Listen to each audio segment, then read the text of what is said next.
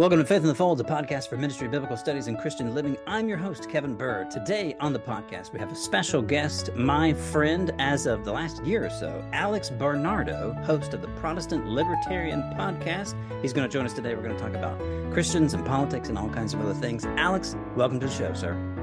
Kevin, thank you so much for having me today, man. I'm really excited to be here. Me too. Just really quickly, I will tell everybody how we actually got to be acquaintances and friends. I think back in February when the Asbury revival stuff was going on, I bet some people are probably hearing this and thinking, "Oh yeah, that happened," right? That's how short our memories are. But back when that stuff was going on, I was tweeting about it because it was happening at the college across the street from where I got my doctorate. And I've got a good friend who's teaching New Testament there at Asbury College or Asbury University, and I've got plenty of other friends who are working in the school or working as students across the street at the seminary. And so I was aware of sort of what was going on. I think you maybe had seen some of my tweets about it, and we're also in conversation with some other people who were kind of questioning, maybe, or a little bit more skeptical about that. And I think we also ended up liking a lot of the same memes at some point. And so that was basically how we ended up meeting. Alex, tell us, what do you do? How did you get there? And tell us a little bit about your political journey to coming, I guess you could say, coming out as a libertarian. Yeah, so I really appreciate you having me on to talk about this. I think it's a really important issue. I am right now a public school teacher, which is a very interesting career choice for a libertarian. And it's one of the reasons why I am a libertarian right now. But before I was a public school teacher, I was in ministry for 8 years. So I went to college and got my degree in biblical studies. And I was a bivocational minister. I worked in a couple of churches, a Methodist church and a Lutheran church as well that I had grown up in. And I did that for a very long time. And that definitely had a profound impact on my worldview. As far as my libertarian journey goes, I think I've always been a libertarian, even though I did not know what that philosophy was until about 7 or 8 years ago. And I remember when I was growing up, like, my mom and dad are really great people, like, just incredible. And I had a great childhood and everything, but I've always been very skeptical of authority. And I've always hated having people tell me what to do. And I'm not sure why that's the case. And I've also had this extreme need to be consistent, that if I'm going to believe in something, that my actions need to follow. And so we always went to church growing up, and we were in a Lutheran church when I was in middle school and high school, and I went through the confirmation process. And I, even though I'd gone to church, I didn't take my faith that seriously. But I remember when I got to the end of the confirmation process, we had the opportunity to stand up in front of the church and say whether or not we were confirmed. And I was the only kid that turned it down. I said no, because I knew that the life that I was living was, like, not consistent with the things that they wanted me to affirm in front of the church. But I had a really good mentor during that program, and he pushed me to read the Bible, which I eventually did. And I wound up realizing that, like, I need to take this Christian faith very seriously. I understand that this is legit. But I also, as I started reading through the Bible, I realized that, like, my faith was not something that somebody ever compelled me to do. Like, I chose to follow Jesus. I made that choice on my own. Nobody forced me to do it. And as I was reading through the Bible, I realized that that's, like, kind of the model for evangelism. Like, you can't force somebody to be a Christian. They have to make that choice on their own. Like, you put a gun to somebody's head and you say, "Hey, do you believe in Jesus?" And they say yes. They don't have faith. Like, that's not legitimate faith. They were forced to do that. And so when I was in high school, I realized that it was not my job to try to force other people to become Christians. It was my responsibility to witness through the way that I lived my life, and that they had to make the choice to follow Christ. And along with that observation came the realization that I couldn't police other people's behaviors. And so it didn't make a lot of sense for me as a Christian to assume that if someone did not have my Christian worldview, that they should live by all of the values that arise from my faith. So I shouldn't expect that other people would act like Christians, because they're not. And so I didn't have that expectation. And if I want someone to change their behavior, I should try to convince them through the way that I live my life. There was never any idea that we should use force. And, like, for my spiritual journey, I think Matthew 13, the parable of the wheat and the weeds, where Jesus says, the wheat and the weeds have to grow up together, and on the last day they'll be separated. I think that had a really profound impact on the way that I approached other people. I just realized that, like, they're always going to be unbelievers. That's just a part of the way things go. And I have a responsibility to testify to my faith, and maybe they'll accept it and maybe they won't.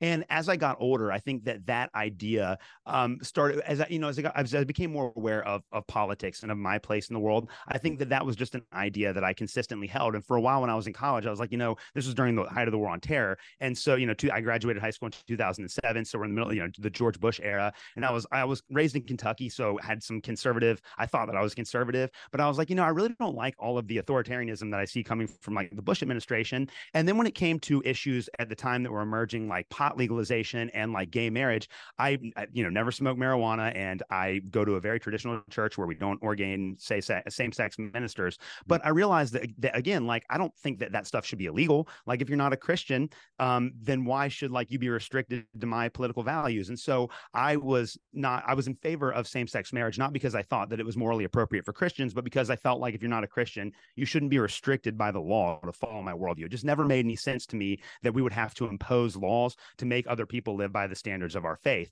And so I went on and on and on in this journey, kind of not knowing where I was. And it was in the 2016 presidential race where I knew I wasn't going to vote for Donald Trump, and I knew I wasn't going to vote for Hillary Clinton. Now, there's no way in the world I was going to do that. And I remember like coming home from work one day and thinking, I need to check out my other options. And Gary Johnson, the Libertarian candidate for president, was on Anderson Cooper, and he laid out all of his platforms on that show. And he was talking about lowering taxes and about decreasing the size of the military and about legalizing pot and about ensuring that same-sex couples have the same rights as everybody else. And I was like, politically, that is exactly what I am. I am a libertarian. And so from there on, I started to read and study and do more work. And this was at the same time I was getting my master's degree to become a teacher. And when I became a teacher, I started working at an inner city school. And I realized very quickly how the government bureaucracy actually held these kids back and made it impossible for them to learn the skills that they needed to be successful. And then I transitioned to more of a kind of a suburban / rural school. Where I teach right now is on the southern edge of our county. So we got a lot of farm kids, but then also a lot of kids from the suburbs. And I was there through the COVID pandemic. And I saw just over and over again how the bureaucracy really harmed our students. Regardless of what you think about what happened there were a lot of negative impacts that were not taken into consideration that our students are dealing with. And so I got more and more into libertarian philosophy. And I just realized that this seems to be the best way to approach politics and the best way to approach the problems that we face as a society. So I think that's my journey, and that's where I'm at right now. Yeah. Yeah. We've had a lot of, I would say, shared experiences, or at least similar experiences. So I graduated high school in 2004. And so like I vividly remember, when 9/11 happened. I was in the AP World History when, the girl came in and said, turn on the TV, turn on the TV. They've hit the other tower or something like that. And nobody knew what was going on because nobody had smartphones, right? We weren't getting instant news notifications and everything else like that. And the TVs were off because we were about to start school. And then going on through college and, kind of seeing the war on terror for, as someone who was not particularly involved, I remember thinking at some point, this makes sense to me. Like this made sense to me in my worldview at the time. And then as we come into the 2008 election, where President Obama was, or then Senator Obama was campaigning, I remember thinking, man, there's just some things that are kind of off. Like I don't think this is the guy, right? Like this is not the guy for me. But I saw a lot of Christian friends, almost promote the guy like he was the second coming, right? And that really turned me off. It was really distasteful to me. But then, 8 years later, I saw the same level of devotion towards Donald Trump, and that was what was kind of the like the light bulb moment for me. It's like, what I found so distasteful in other folks, other Christians who thought that President Obama was God's gift to the American presidency, I see in equal measures, maybe greater or lesser, depending on what part of the country you're in, the same kind of devotion, the same quality of devotion towards Donald Trump. And in Christian friends who should know better, it's like, oh man, that's also not good. Neither of these are good options. Why can't we all see this? And then that was what kind of began my journey of feeling less comfortable naming myself in terms of the typical right and left political spectrum, and eventually kind of coming to be somewhat politically homeless. And so it seems like you've kind of experienced a similar sort of thing. You've mentioned libertarianism. What is it at a big picture level? Like, what kinds of things do libertarians believe? Like, what is maybe some of the moral underpinnings of that? Because I have heard people say, well, you can't legislate morality. I I would agree in some respects, but I think I would also disagree in other respects because, for example, rape, theft, and murder have always been moral issues, and we do legislate against those because those things are patently and unequivocally immoral. And so, like, what are some of maybe the moral underpinnings of libertarianism? Help us kind of walk through what this thing is, and maybe address some of the stereotypes of what it isn't as well. Yeah, libertarianism is a really big concept, and there is, surprise, surprise, a lot of disagreement among libertarians as to how we should define the term. So I'm going to be as general as possible Yeah. in my definition here. But at its heart, libertarian is a belief in a principle called the non-aggression principle. And this is Okay. simply the idea that you do not have the right to initiate aggression against another adult human being, just as they do not have the right to initiate aggression against you. And so it's this space where you are an autonomous individual and you own all of your own choices. And as long as your choices do not impinge upon somebody else's ability to make decisions for themselves, then those choices should be allowed in society. And you also have to own the consequences of those choices. It's not somebody else's responsibility to come and clean up the messes that you have made. And that's the fundamental idea behind the non-aggression principle. So for libertarianism, we One real believe. quick question Oh there, yeah. Alex. Sorry to talk over you. You had specified it not you should not initiate aggression towards an adult human being. You specified adult. Is there a reason for adult, or did you not mean to specify adult? Oh no, I mean, because as a libertarian, I believe you have a right to raise your kids, Oh, and right. Yeah, yeah, and yeah. yeah, Of and you have course. to Yeah, yeah, discipline your yeah, kids, right? Yeah, yeah, yeah, and yeah. but I mean, there are some libertarians that say that you can't punish your kids at all because you know you don't have a right to aggress against them. But I do think that as a parent, it's your, and honestly, we have a Okay. God given That commission as Christians to raise that our kids. That's what I mean by that that. that nuance makes sense. Yeah, Yeah, yeah. yeah. I'm also not in favor of beating children either. I don't want it to come off like that. Right. Yeah. Like let's specify Yeah. that. I'm a No, public yeah. school teacher. I'm not in favor of violence against young children. So I just want to Well, like, put and that on the record there. that's the non-aggression principle, right? Like, Yes. it's a severe curtailing of violence, essentially, Yes. right? Yes, and there are a lot of different brands, like brands of libertarianism. They kind of Mhm. range from the classical liberal spectrum, which is where I started. In a lot of ways, I still identify, I still have strong leanings in that direction. And that's essentially the tradition of John Locke, that the only existence and the only purpose of government is to protect your natural rights, your rights to life, liberty, and property, and government shouldn't do anything other than that. And then you have a group of libertarians called the minarchists that believe that the government should be in control of just a very tiny fraction of things related to the protection of natural rights. And then there are anarchists, and I do have some leanings in that direction too, that believe that we don't need a state, and that basically every service that is provided by the state could be provided more efficiently privately. So there are a lot of arguments that are very compelling to me. I'm not sure if I'm there 100% yet, but at the end of the day, libertarians all agree that we need low taxes, if any taxes at all, that we should not have a massive aggressive military presence overseas. We believe in the rights of the individual, even the rights of individuals that don't agree with you or that don't share your worldview, to live in the way that they see fit. And we believe in free speech and freedom of association. It's just the ability for you to live your life in the way that you see fit, as long as you're not impeding somebody else's ability to live their life in the way that they see fit. And of course, that does lead to a lot of social discomforts. You have to learn how to tolerate the fact Yeah. that there are going to be people that are living radically different lives than you, and that might be on TV or in the newspapers or writing books that promote values that you do not agree with. But as a libertarian, you believe in free speech and free association, so you can freely associate with people that are like-minded, and you also have the right to share your perspective with those that are in the public square. And I think that those are the fundamental tenets of libertarianism. And it's not an idea that is embodied by either major political party in the United States today. Yeah. You specified some things that are essentially listed in the Bill of Rights, which, by the way, from a libertarian perspective, rights are inherent to humans. They're not things that are granted by the government. Is that fair? Yeah, absolutely. And again, this goes back to the fact that the Enlightenment tradition is rooted in the Western Christian tradition. You can look at like Isaac Newton's discovery of the laws of gravity were only possible because he believed that there was an intelligent creator that designed the universe with logic and order. And John Locke was the exact same way. Like John Locke's conception of natural rights comes from the belief that God, as creator, gave us all these natural rights. We have them simply because we are made in God's image and simply because we are alive.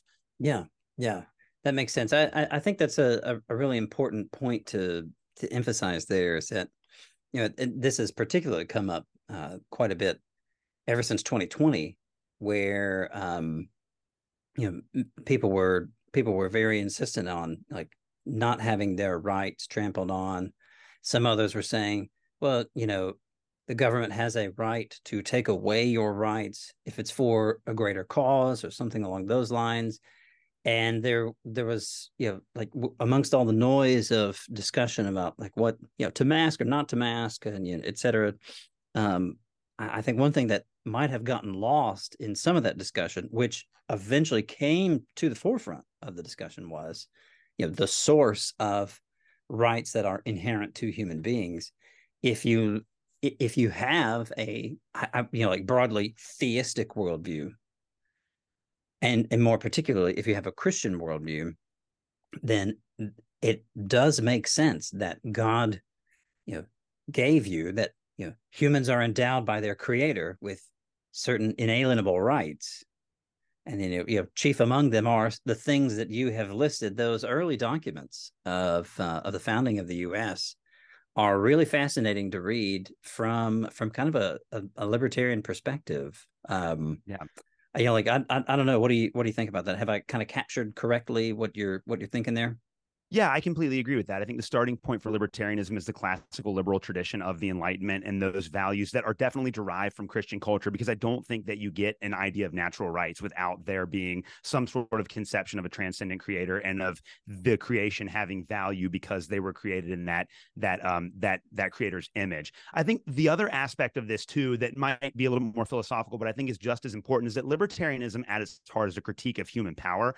And so libertarians do not believe that human beings have perfect knowledge. And so we don't believe that human beings have the ability to make decisions for everybody in society because they cannot foresee all of the negative consequences that might result from the decisions that they make. A really great parallel for Christians for this idea is Lord of the Rings. And so J.R.R. Tolkien was a medievalist, and he also had very anarchistic tendencies in his political thought. And the entire idea behind Lord of the Rings is that the ring represents power. And it doesn't matter if the good guys have the ring or the bad guys have the ring. Eventually, whoever wears it is going to be corrupted. And so what you have to do is get rid of that. And so power, if you go back to Genesis chapter 3, that's kind of the whole idea behind people eating from the tree of the knowledge of good and evil and wanting to become like God. It's not about like sex or money or any of that stuff. It's about power. And that's the fundamental human sin.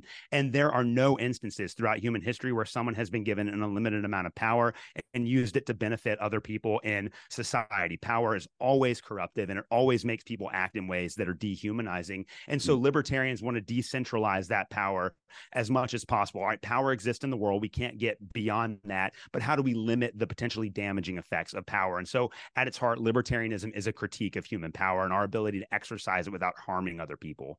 Yeah, yeah. You're by mentioning Genesis 3, you're touching on a little bit of what we're going to mention here in just a little bit. Let me ask though, you've used this phrase a couple of times already, classical liberal and classical liberalism.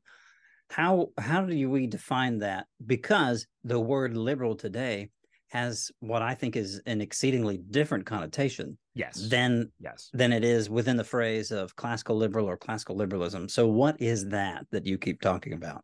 Yeah. So 18th century Enlightenment liberals were people that believed in exactly what I have been describing. They believed in limited government against the monarchies. They believed in low taxes. They believed in freedom of speech. They believed in the freedom of association. They believed in natural rights. That's the classical liberal tradition. And you're right. Over time, the word liberal has actually become associated with policies that have nothing to do with human freedom and actually have a lot to do with government authoritarianism. Yeah. So that language has shifted. But I do like to retain the term classical liberalism because it roots my political philosophy in its historical context. I think it's important to try to retain that language. And even though we have to recognize that it might be confusing, I appreciate you asking that follow-up question.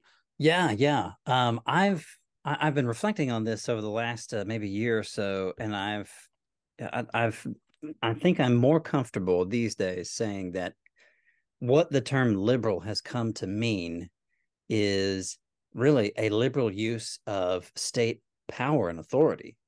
Mhm. Um, where liberalism meant, like what you said, the inherent rights of the individual, the freedom of the individual. What I think it's come to mean these days is, a or you could take progressivism or progressive along the same lines, where if we use liberal and progressive to refer to, kind of the leftmost, side of the political spectrum of the right left spectrum, then progressive and liberal tend to mean, a a progressive use of state power and a liberal or a, I don't necessarily want to say wanton use of state power, but that is probably appropriate in some instances, particularly in other parts of the world. I'm workshopping that a little bit, but does that make sense? Yeah, and it absolutely does. And again, I think the use of liberal to describe progressivism in the United States is unique to the United States. I think it's either in Australia or New Zealand, but their version of the Libertarian Party, they're called the Liberal Democrats, which in the United States refers to a completely different political philosophy than libertarianism. So it just Yeah. depends. But again, going back to the way that like those parliamentary systems work, like they're retaining the language of the Enlightenment to describe their political philosophy when those words have come to mean different things in American political discourse. I do think progressive is the best way to describe the modern left right now because it does have historical antecedents in the 19th and 20th centuries. And the idea behind progressivism is that there is a goal out there for the human race, and that we can only progress towards those goals if the government directs and controls the course of history. So that's the idea behind the progressive movement. And you can see that at the very end of the 19th and the early 20th century with the progressive era. That was the philosophy that undergirded that entire Yeah. movement. It was the idea that because the Enlightenment had delivered the goods, so to speak, the Enlightenment had been so good at producing all of these scientific advancements that if we applied the language and the method of science to politics, then we can progressively make the world a better place. And the only way that we can do that is by having a scientific government that directs the course of history. And that's where I think that ideology of the left right now, that's why it can be appropriately deemed as progressivism, because there is this belief that the only way that we can create progress as human beings is through centralized power. Yeah. Yeah. You would think that 20th century history might show that actually doesn't pan out.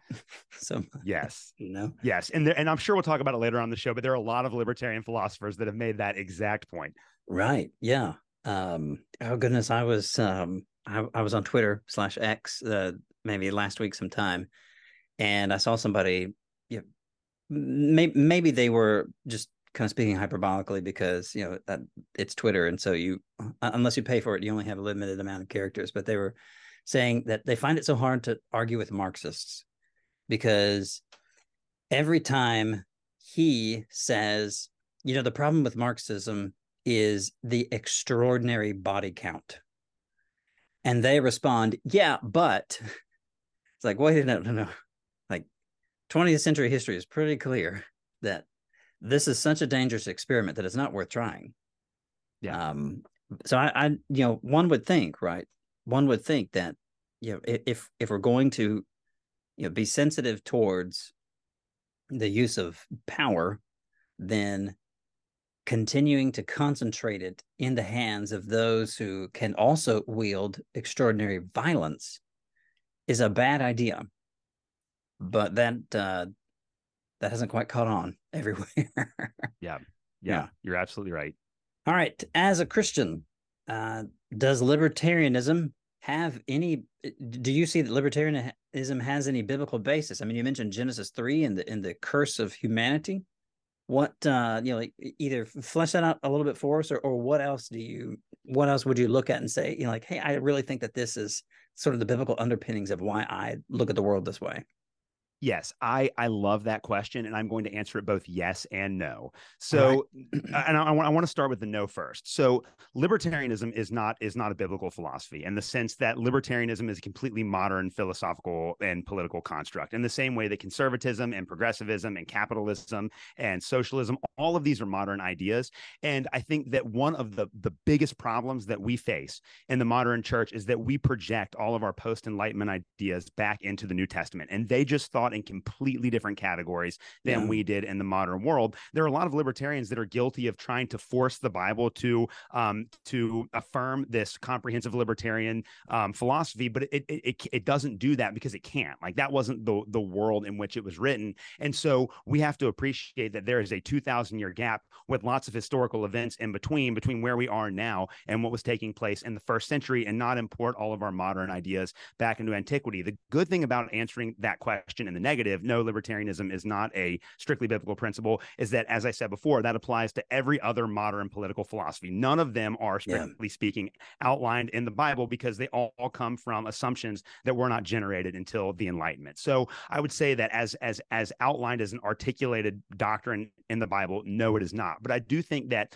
a lot of the principles of libertarianism are found in the Bible. And for me, I went to Bible college in 2007 and I graduated in 2012. So this was right at the time that anti-imperial studies and New Testament studies was becoming very popular. Mm-hmm. And so I read a lot of people like N.T. Wright. He was very influential in my early days, not so much now as I've You grown a little mentioned bit. that to some other point where I think I either know. And on Twitter or something like that. Yeah, we might get into that a little bit because yeah, he's generally yeah. a fan favorite. Yeah, I think NT Wright, when he's right, he is on point, and when he's wrong, he is real wrong. But reading a lot of NT Yeah. Wright, and then Michael Gorman and James Dunn at the time, and Richard Bauckham, like all of those kind of guys, and thinking through how I understood the kingdom of God and how I understood New Testament ecclesiology and soteriology, that really made me think about my commitments to politics. And so when I look at the Bible, you have the Old Testament. Obviously, you have the fall of man, which is all about man trying to become like God, and then God calls Abraham's family to undo all of the problems of man's sin. And Abraham's family, Israel, winds up failing. But throughout that process, God promises that one day he will send a son of David to come and rescue all of his people. And in the New Testament, we believe that happens with the life, death, and resurrection and ascension of Jesus. All right. And ascension. I'm glad to hear you mention that, man. That's such a key point. Yeah, I think Matthew Bates does a great job making that, and plenty of other people as well, but particularly Matthew Bates. I know that's a guy who's been on my show and your show as well. Yes, yeah, and Patrick Schreiner has a great book on the Ascension that I read last year, and that really opened up Hebrews for me. A lot of the hermeneutical problems I had with the Book of Hebrews were made very clear once I understood the place that the Ascension had in that. But I think the conclusion that we can draw from that from a big picture perspective is that Abraham's family, as Paul says in Galatians 3 and in Romans chapter 4, is defined by faith in the Messiah. So how do you tell who one of God's people are? Well, these are people that put their faith in Jesus, and that makes us a part of the united family of Abraham. As Paul says in Galatians 3:28, there's no Jew nor Greek, male nor female, slave nor free. We're all one in Christ Jesus, and we're all part of the family of Abraham. So that is our primary identity as Christians. And because of that, if you look at the way that Paul uses the language in the ancient world, that means that our identity is not to our nation. It's not to our tribe. It's not to our ethnicity. It's not to any of our social status or any of that stuff. The only identity that matters is the identity that we have in Christ. And that is what bonds us to every other Christian. So you have that aspect, the ecclesiological aspect of it. And then the gospel is centered on, you had Matthew Bates on your show a couple weeks ago, the idea that Jesus is the Messiah, is what Paul says in Romans 1 and 1 Corinthians 15 and 2 Timothy 2, that his gospel is about Jesus being the Messiah and dying for our sins and being raised in power. And so we believe that Jesus is the only legitimate king. And as the only legitimate king, he redefines what it means to wield power. So you got like really incredible passages like Philippians chapter 2 and Revelation chapter 5, where the writers of the Bible explicitly state that Jesus derives his power from the fact that he was willing to make sacrifices for people that didn't deserve it. That's what real power looks like. It's not lording over other people. It's not trying to dominate them. It's not forcing them to do things that they don't want to do. It's by serving them through sacrificial love. And so I think when you combine all of those aspects together, that gets you to a kind of a libertarian take on society. All right, so we only believe that Jesus is the king, so our allegiance to our nation or our country, that's completely irrelevant. Like, my status as an American does not matter at all. And in fact, there are Christians that are all over the world. I have more connection to a Christian in Nigeria spiritually than I do to someone who is not a Christian in the United States. So that national identity just doesn't matter, and we're all bonded together as a as the family of God, and that should be our primary identity. And I think the one of the most important lessons we can take about this away from the Bible is in the book of Acts. And there are two really, I think, compelling narrative streams in Acts that kind of demonstrate how this all comes together. The first and one of the most beautiful is in Acts chapter 4, where Peter stands in front of the Sanhedrin after doing all of these very powerful signs in front of the Jewish people in Jerusalem. And the Sanhedrin's like, we really don't like what you're doing. You're going to have to stop. And Peter says, well, I don't know if we have to listen to you, but I can't stop telling people what I have seen God do. And the Sanhedrin, they weren't just the religious authorities. The idea that there's this split between religion and politics, that's a post-Enlightenment ideal. Like, the Sanhedrin were political authorities. And so Peter was saying, okay, I know that you guys are in charge, but we're dealing with this thing that's much bigger than your political power. And no matter what you do, like, we cannot stop telling people about it. And then you have the witness of Paul in the second half of Acts. As Paul goes throughout the Roman Empire on all his missionary journeys, he comes into contact with some of the most powerful people in the Roman Empire, like proconsuls, people who had made it to the heights of Roman power. And Paul never once says, hey, I really think you need to change all of your political policies. I really need to roll back the warfare state. I need you guys to implement. He never does any of that stuff. What he does when he comes into contact with very powerful Romans is he preaches the gospel to them. That's what he does. He doesn't try to influence policy. He doesn't try to change the direction of the Roman Empire. He just preaches the gospel, and he lets that work itself out. Again, it's like, yesterday was Reformation Day. We know Romans 1:16 and 17, the gospel is the power of God for salvation. And I think Paul really, really believed that. And so for me, Christianity has always been supra political. We're like, as Christians, we're supposed to be beyond politics. Yes, that's a thing that happens in the world. And if we have the ability to push the political conversation in a direction that is more life-giving and more healing and less authoritarian, then we should. But at the end of the day, our ultimate allegiance is to Jesus. And what we do as a church goes beyond the petty politics of the world. And our conception of power and our conception of kingship needs to be shaped by the Bible. And so I think when you look at those principles, then you do see a biblical basis for libertarianism, even though the philosophy is not explicitly spelled out in the text. Does that make sense? Yeah, that really does. As you're kind of walking through some of that, I am struck by how little we see, particularly in the New Testament, of Jesus commenting on particular policies that were enforced, like legally enforced policies. Paul as well, without getting to like, Romans 13 or First Peter 2 or anything like that. But I like, there's so little where Jesus actually comments on any particular policy or anything like that. And so much of what Jesus's ethic is rooted in is voluntary, self-sacrificial love. I mean, you mentioned Philippians chapter 2 earlier, and how Jesus's model of kingship, leadership there is sacrificial. The emphasis, right, is self-sacrificial. We've seen a lot of leaders here recently who are more than willing to sacrifice other people's rights and other people's goods and services and time and energy and resources and things like that. But Jesus is, and I know this is what you meant, that Jesus's model there was self-sacrificial. His emphasis was constantly on, hey, it is incumbent upon you to ensure that that the kingdom is meeting the needs of these people who are in need of the gospel and in need of that.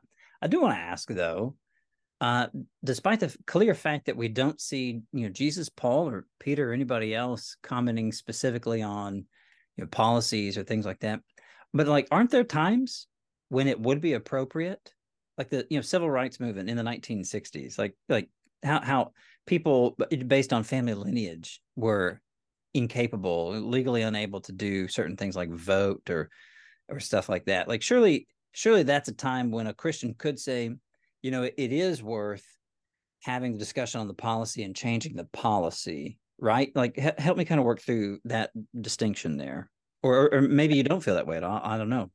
Yeah, I mean, I definitely understand the concern that you are addressing here. and the Civil Rights Act is very complicated because there are a lot of libertarians that don't believe, and I am one of those too that don't believe in the Civil Rights Act. And I know that that sounds like very shocking, but ultimately, I think my critique of the Civil Rights Act was that it took away the ability of people to freely associate with those whom they want to. And so when it comes to trying to contextualize those sorts of things, obviously we believe that racism is wrong. And Christians were at the forefront of the abolitionist movement before the Civil War. Yeah. And a lot of the very racist policies that were being combated by the Civil Rights Act were enshrined into law by Jim Crow in the South. So it was an example of the government solving the problem that it had created itself after the Civil War. So the law, so you would argue, right? And again, sorry to jump in here. You're good. You're good. The laws, let's just use Jim Crow legislation as sort of the target here. The Jim Crow legislation, because it's inherently restrictive, it's anti-freedom, it's dehumanizing. That's a good way to put it. Because it's inherently dehumanizing. Would you I would say that, in that instance, in that particular instance, that I would have a duty, a Christian duty, if I could, to push to have that particular law changed. Yes. That would make sense, right? I would think even absolutely. Yeah, even from a libertarian perspective, that would make sense because those laws inherently violate the non-aggression principle, right? Yeah, no, I completely agree with that. And again, like, they would not have had the ability to do that in the ancient world. Like, Paul he's a Roman citizen, but he's a Jew from the Eastern Roman Empire. He had no political power, and he had no ability to change the policies of the ancient Roman Empire. And in modern, call America's not really a democracy. It's not really a republic either, but we do have some say, or we do at least have the ability to mount a protest against laws that we think are unjust. And I do think that Christians have a responsibility to do that. And so I am completely in favor of the spirit of the civil rights era. But I do think that you can make the argument, and there are very powerful and thoughtful economists like Thomas Sowell, really great Black economist, one of the greatest intellectuals of the 20th and 21st century, who has made the argument against particular aspects of the Civil Rights Act because it's actually wound up making it harder for people of color to make personal decisions about their own lives and their own businesses. Yeah, I've heard a lot of his discussion about the kind of assistance that would be offered to people depending on whether or not there was a husband in the house, something along those lines. That and I've heard him talk about that off and on, or in several venues as well. Like that kind of thing is the kind of thing that you as a libertarian would say, yikes, man, that's not cool. But the I promise I'm not going to use just that clip. I'm against the Civil Rights Act. There's 1,000 qualifiers that need to be made. Absolutely. I'm very much against racism, and I'm very much against sexism and all of those things. I just need to make that abundantly clear. Yeah, somebody's going to cut that clip, and it's going to go viral, and it's just like, oh man, no. It's like, no. It's a philosophical legal argument. Yes. Yeah. And honestly, if just real quick, if I could, go ahead. I would love to give two book recommendations to listeners. So the first recommendation, Thomas Sowell's Economic Facts and Fallacies, one of the best books in economics I ever read, and really helped me go further down the libertarian path. And what Thomas Sowell does, I'm going to write that down so I can make sure to post that on the link here. It's really good. And Thomas Sowell goes in depth into all of these economic policies that have been pursued by the United States government over the last 100 years. And he shows how all of those economic policies are either not founded in statistics, like the statistics don't bear out the success of those policies, or that they have had dramatically negative unintended outcomes. And so if you start from the premise in economics, what you have to, that intentions do not guarantee outcomes. Yes, the intention of a lot of this legislation was very, very good, trying to set the record straight, trying to right wrongs that had been enshrined in American law. But if you look at the outcomes over the last 60 or 70 years, I mean, the cornerstone of the Civil Rights Act in the 1960s was the war on poverty, that we were going to solve poverty in the United States. And instead, it looks like a lot of those policies have created a permanent underclass of people that are dependent on the state and that have been dehumanized by this legislation. And the other book that's really good is by Amity Shlaes. It's called The Great Society, and it's a history of the civil rights movement. And Amity Shlaes, in that book, she outlines a lot of the ways which, going back even to the middle of the 1960s, a lot of these civil rights policies actually hampered private charity. And there were many, like thousands of Americans that had the support that they needed to get back up off of their feet, and that the Civil Rights Act undercut a lot of those private charitable organizations and have had a lot of very negative and dramatically disparaging unintended consequences later on down the road. Both of those books are brilliant, and they really reshape the way that we think about the Civil Rights Act, because Martin Luther King Jr. had a great vision for American society. We need to have a society where people are judged not by the color of their skin, but by the content of their character. Completely agree with that. But a lot of the political policies that were pursued to implement that vision for society have had unintended consequences. And a lot of people don't realize that many of the political problems that we are facing today are the results of the consequences of those policies that were signed into the law 60 years ago. And again, if you declare war on something in 60 years, you should have either won that war or you should have retreated and stopped fighting it, but here we are, 60 years later, still fighting the same war we were fighting in the 1960s. Okay, well, that it makes more sense now, because when you mentioned particularly, like, one of your particular hangups with the Civil Rights Act was it's how it would hamper the ability of, like, free association. I didn't know to what you were referring, but is it the inability of extending private charity? Like, is that kind of one of the aspects of it that you particularly had in mind? Yeah, that's part of it too. And as a libertarian, I believe in free market economics, and I think that there are very few businesses that can afford to stay in business while being explicitly racist, sexist, or bigoted. You're not going to stay in business. One, because people are not going to want to go. Yeah, there's a very small amount of a very small amount of the American population that would patronize any business that was openly racist or openly bigoted towards a group of the population. And a lot of business owners, they're more concerned about making money and getting rich than they are about discriminating against people. And Thomas Sowell has another really great book called Black Rednecks and White Liberals, where he talks a lot about a lot of these dynamics. And one of the points that he makes is that even in the Jim Crow South, they put these price floors in place. So essentially it was like a minimum wage. And so white people could only get hired on to certain, like, union jobs if they were making a certain amount of money. And so what happened is you had all of these very racist Southerners that hired black people under the table because they didn't have to pay them as much as their unionized employees. Now, a lot of people would look at that and say that's discrimination, but in that state of affairs, black people were actually able to get jobs in the free market. And that demonstrates that these business owners were more concerned about productivity than they were about their personal biases. And then over time, I think people are going to adjust when they actually come into contact with people that are different than them, those personal preferences. And I think when it comes to the Civil Rights Act, like, it's a two-way street. So yes, there might be some racist bar in Alabama that only allows white people to come in and patronize their bar. All right? Those things would exist if there were no, but imagine if you're you're a gay person and you want to set up a business that only caters to gay people. You don't want any straight people to buy from you or to engage in business with you. Should you have a right to do that? Absolutely. Would that exclude me from going to your business? Yes, but then you'd also be making the decision as a business person to say, I am going to cut myself off from that part of the market. And I believe, as a libertarian, that's a right, that's a decision that everybody has the right to make. I know it sounds very, very scary for a lot of people in the modern world, but I do think that by putting some of those barriers to association in place, it actually entrenches a lot of people's biased views towards other people. And it also creates a situation where they're not going to be willing to try to freely associate or get along or go into the business of somebody else. And I know that I'm not doing, like, the best job in the world of exploring that, but there is a lot of economic research in Thomas Sowell's work and other economists that demonstrate across the board, if you look at the statistics, that those factors bear themselves out. Does that make sense where I'm coming from? No, it really does. And I'll admit, in the list of questions that I sent you to kind of help guide our discussion here, they're really light on economics, because I didn't prep for that one. that is something that I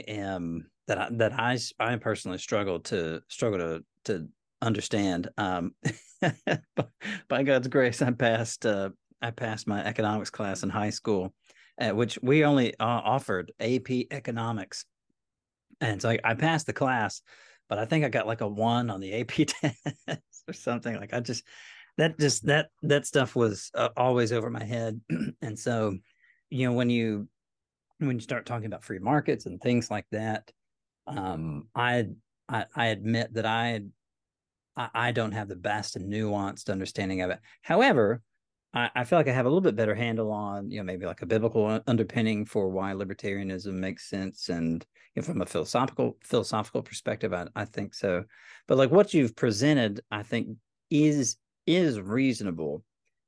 Take for it, like if we can take, for example, this hypothetical bar that you mentioned. Like um, if you're only going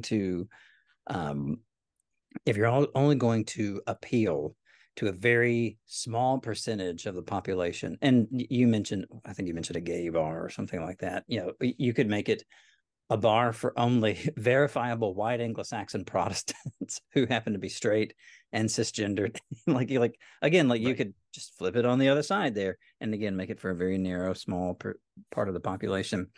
You would say that it's that might seem wild and ridiculous, but the person who wants to open such an establishment should be free to do so, and Yes. they should just expect to deal with the consequences of intentionally narrowing their potential customer base, and the market, meaning how people will decide to spend their time and money and where they'll go and patron Right. businesses.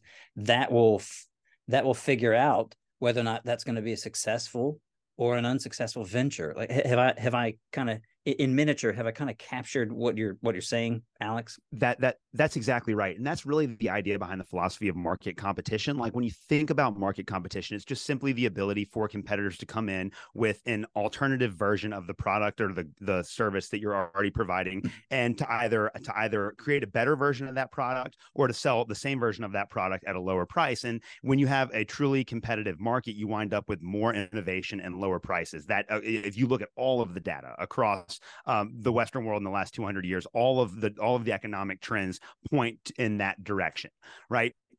And so when it comes to something like the Civil Rights Act, if you have and it's not even the Civil Rights Act specifically, but when it comes to something like private property, let's say that you have a business and you're only going to cater to a very small section of the population. Well, this gives another entrepreneur an opportunity to come along and say, well, look, there's an entire section of the market that this business is not catering to. So we're going to come in and we're going to provide the exact same product. We're going to open it up to everyone else. Who are people going to choose? They're probably going to choose the more open business to the Yeah. one that is more closed. And so it puts you at a competitive disadvantage in the marketplace to restrict who you're going to buy and to who you're going to sell your goods and services to. Again, if you believe in private property, a business owner owns their business, so it is theirs to do with what they want, but you are not going to be competitive in the marketplace, and you open yourself up to being taken out of business by somebody else who's going to offer that product to a wider portion of the market. And I think that had we just the civil rights is built on the New Deal and all this other government regulation that was Right. Yeah. implemented throughout the late 19th and early 20th century. So it's not like there was no government regulation of the economy, and then you have the Civil Rights Act. And I think that Mhm. there are a lot of like libertarian philosophers, like Murray Rothbard is a really good example of this, who have made the argument that a lot of these laws that were but the stated purpose by the politicians that enacted them were to do good in society actually prevented their competitors from being successful in the marketplace. Like there's a lot of good economic arguments behind, and we know politicians do that all the time. The lobbyists go to Washington, they buy off the politicians, and the politicians enact laws that benefit the corporations or the companies that are represented by the lobbyists. This happens Mhm. all the time, and this is not a phenomenon that started in the last 10 or 20 years. This goes Yeah. back. It's a long-standing American tradition to buy off politicians like that. And I think that with every government regulation, again, I think the ultimate point that we have to understand is that intentions do not dictate outcomes. So just because you have a good intention with a government regulation or a government law does not mean that in the long run the outcomes will be what you intended them to be to begin with. Yeah. Yeah. That makes sense. You mentioned private property just a moment ago. And again, not a question that I had necessarily prepared you for, but I think it's relevant. One reason why I think I see a lot of Christians, particularly Christians who, again, on that left-right political spectrum, might find themselves center and left of center. One thing that a lot of them would kind of be hesitant about is the notion of private property, because in the minds of many people, it seems inherently selfish, right, to say, like, well, this is my property, and you don't have a right to take it because I've worked for it, or like my land and my work and my family's work like generated this, resource or whatever it is. Um, in the Bible, particularly in the New Testament, we see a kind of an interesting perspective on private property, and this is kind of what I want your perspective on. Take Acts chapter 2 and Acts chapter 4, for example, the end of those chapters where we see a couple of summary statements of how members of the church are handling their private property. They give it away, they give it away. From a libertarian perspective, wouldn't that seem to suggest that maybe, or from a Christian perspective, wouldn't that suggest that libertarians are maybe a little hung up too much on private property, or how would a Christian libertarian kind of navigate those waters? What would you say there? Yeah, that's a great question. I think that Christians are obligated to charity. I think that that is one of the fundamental characteristics of being a Christian, is that you have to be charitable to those that are in need. With and I think this is the problem with living in a society where we just assume that the government has to have a monopoly on welfare. So if you look at the New Deal and you look at the Great Society, both of those dramatically increase government involvement in charity. But in Acts chapter 2, those that believed in Jesus voluntarily gave up what they had for the sake of the church. If you were not a Christian, you did not give up your property, and there was no attempt made by the Christians in Acts chapter 2 to convince the Sanhedrin that they needed to raise the taxes of all the people in Jerusalem in order to solve the problems of poverty and economic dislocation. And so that's what makes Christian charity so important. It's the voluntary nature of that charity. And I think that we just assume, because we are used to living in a society where the government has control over charity, that the government always should have control over charity. And it's amazing how people will read Acts chapter 2 and think that's socialism, when in reality, socialism is not voluntary. Socialism is when one party takes from another party to give to a third party, right? Whereas in Acts chapter 2, the Christians are voluntarily giving up the property that is already theirs. And again, like, people are giving it over. And what got Ananias and Sapphira in so much trouble in Acts chapter 5, it's that they said that they were going to give their property up, and they lied about that. Right. It wasn't. So that's really important. I released an episode on 1 Timothy 5 and 6 a couple of weeks ago. And in 1 Timothy chapter 5, Paul is dealing with the problems in Ephesus of women who are widows. And one of the really incredible things about 1 Timothy chapter 5 is that Paul says, yes, we need to be very generous towards these widows because they're very vulnerable people in our society. But there are certain widows that don't need our charity. Like, if you're a young widow, you need to get married. You should not be on our list of widows that receive charity unless you're 60 years old. And if you are a Christian and you have a family member who is a widow, it is your responsibility to take care of them. It is not the church's responsibility to take care of them. And also within 1 Timothy chapter 5, Paul nowhere says we really need to advocate our Roman consul or our Roman governor to raise taxes on the wealthy so that the Romans can come in and give welfare checks out to people in our community. It's none of that. It's the Christian community voluntarily giving up what is theirs for the sake of other people. Now, and in 1 Timothy chapter 6, Paul talks to the wealthy people in the Ephesian congregation. He says, look, if you are lucky enough to be wealthy, you have an obligation to use that wealth to serve those people that are in need. Like, that's a moral non-negotiable.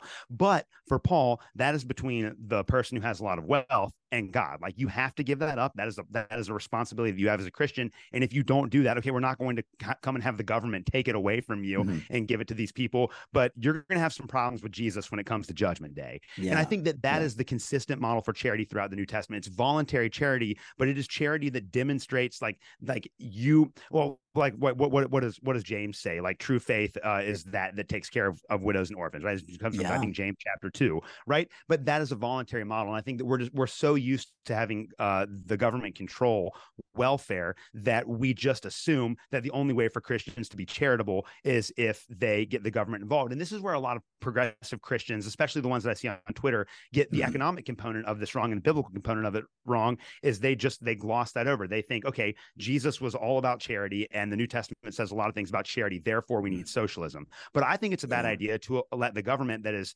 $34 trillion in debt and that has been at war in the Middle East since before I was born have a monopoly control over charity. This just doesn't sound like a good idea to me. It doesn't sound like it's going to be a very efficient way. Pretty poor track record there, Yes. And again, if you look at the economic data, and I've recommended Thomas Sowell, and I know at the end of the show I'll recommend a couple more books for your listeners, but if you look at the economic data, I think that we can demonstrate that America's welfare programs have actually had they've actually done more harm to the people that they were intended to help than they've actually served them and allowed them to alleviate the pain that comes from poverty. Yeah, yeah. I find it woefully misguided when people point to Acts chapter 2 and Acts chapter 4 and will try to make an argument that this is somehow an apology for apology in like a classical sense of a defense for socialism.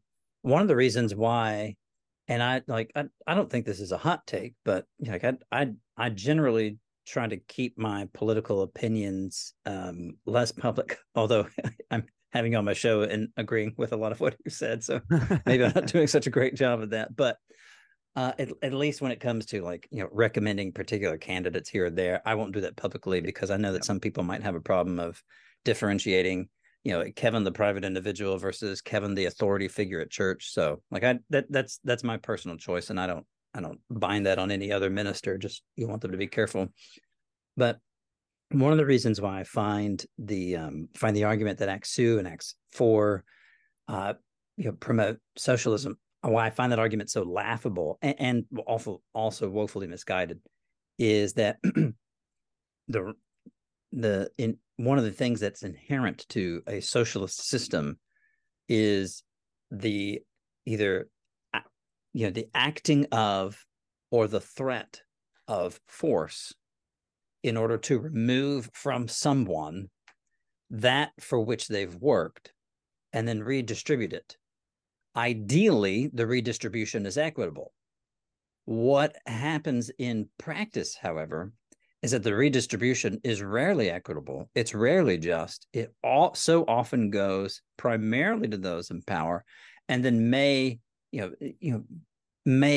trickle little by little, if at all, to those who might actually need it. Right. And so, what Jesus advocated for, and what we see the early church doing, you're absolutely right to use the word voluntary. You're also absolutely right, I think, to emphasize that Christians should feel a spiritual obligation. They should feel a moral obligation to help at least those within the church. And then like there's some room for debate of like, whom should Christians help? Yes, obviously people in the church, but like how much do we help people outside the church? Okay, like there's room for debate with that. But I think the main thing that we should be able to recognize pretty easily there is that that giving was voluntary. Jesus's self-sacrifice, beautifully depicted in Philippians 2, was voluntary. He gave himself up. And so that's one of the things that I think Christians ought to be much more sensitive to, is that when we begin to advocate for the state to have a hand in doing that which Christians should be doing, what we're ultimately saying is, we need to fulfill the will of God through the use of the state, through the use and threat of force. And that's one thing that I've seen you and I, particularly you, but I know on the episode that I did with you several weeks ago on ministering in politically divided times, that was one thing that I really felt comfortable verbalizing, maybe for the first time publicly, was, we talked about Christian nationalism and Christian progressives, and how, like I was arguing that both are rival denominations of the same religion, and the religion is the worship of the state and the use of state power to effect the kingdom of God. And I just don't see Jesus authorizing us to do it anywhere near to the degree. Like, yes, we've talked earlier in the episode, yes, there's a time and place for us to use political processes to, get rid of dehumanizing laws and increase freedom and liberty for others. Yes, I think there's a time for that. But to do what a lot of Christian nationals and Christian progressives who would presumably not have anything in common, they actually do have something pretty significant in common, and it's because that they're using the threat and force of the state in order to effect what Jesus ultimately said you ought to do self-sacrificially. I'm not even going to try to tack a question on the end of that. I'm just going to let you take Yeah, over that's because I know you're perfect. chomping at the bit. No, that was perfect. I actually wrote an article over on Libertarian Christian Institute's website that came out just a couple of weeks ago called Progressive Christian Nationalism, where I make that exact same argument that the progressive Christians are structurally the exact same as Christian nationalists. It's so important, and you really did a great job of highlighting this, that we have to understand all of these things as being done voluntarily. Now, I know a lot of progressives, and I know that they have the best of intentions, and they're very Sure, compassionate people, and they're sure. extremely well-meaning.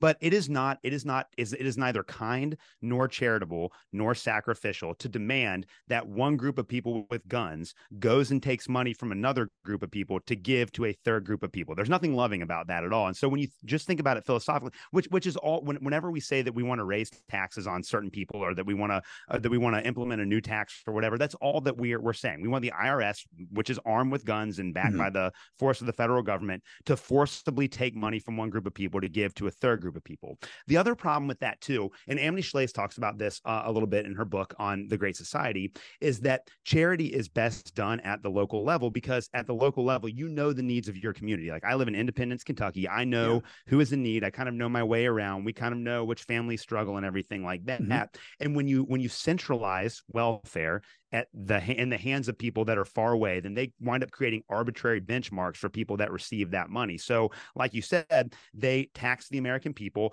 You have to spend billions of dollars a year on the bureaucrats that distribute this money and that decide where it's going to go, and then all of the offices and all of the logistics that it takes to give those money to the people that receive them. But then there's no personal connection to those people receiving the money. So you just have these dependents that look to the federal government, and if they can meet those minimum benchmark qualifications for welfare, then you've created another dependent, and you've made it very easy for them to divorce themselves from their community and just rely on somebody from far away. And Amity Shlaes talks about that effect, that there were a lot of communities, especially cities in the 1960s, that were dealing with real problems of poverty. And a lot of those poverties were caused by racist laws that were implemented throughout the United States. Like, that's very legitimate. But the private charities that were there, they knew the people that needed the money. They knew who didn't need the money. And they were able to take all of that money that was charitably given and give it specifically to the people that were needed there. So charity was done much more officially at the local level, privately, through organizations that actually had a relationship with the people that were receiving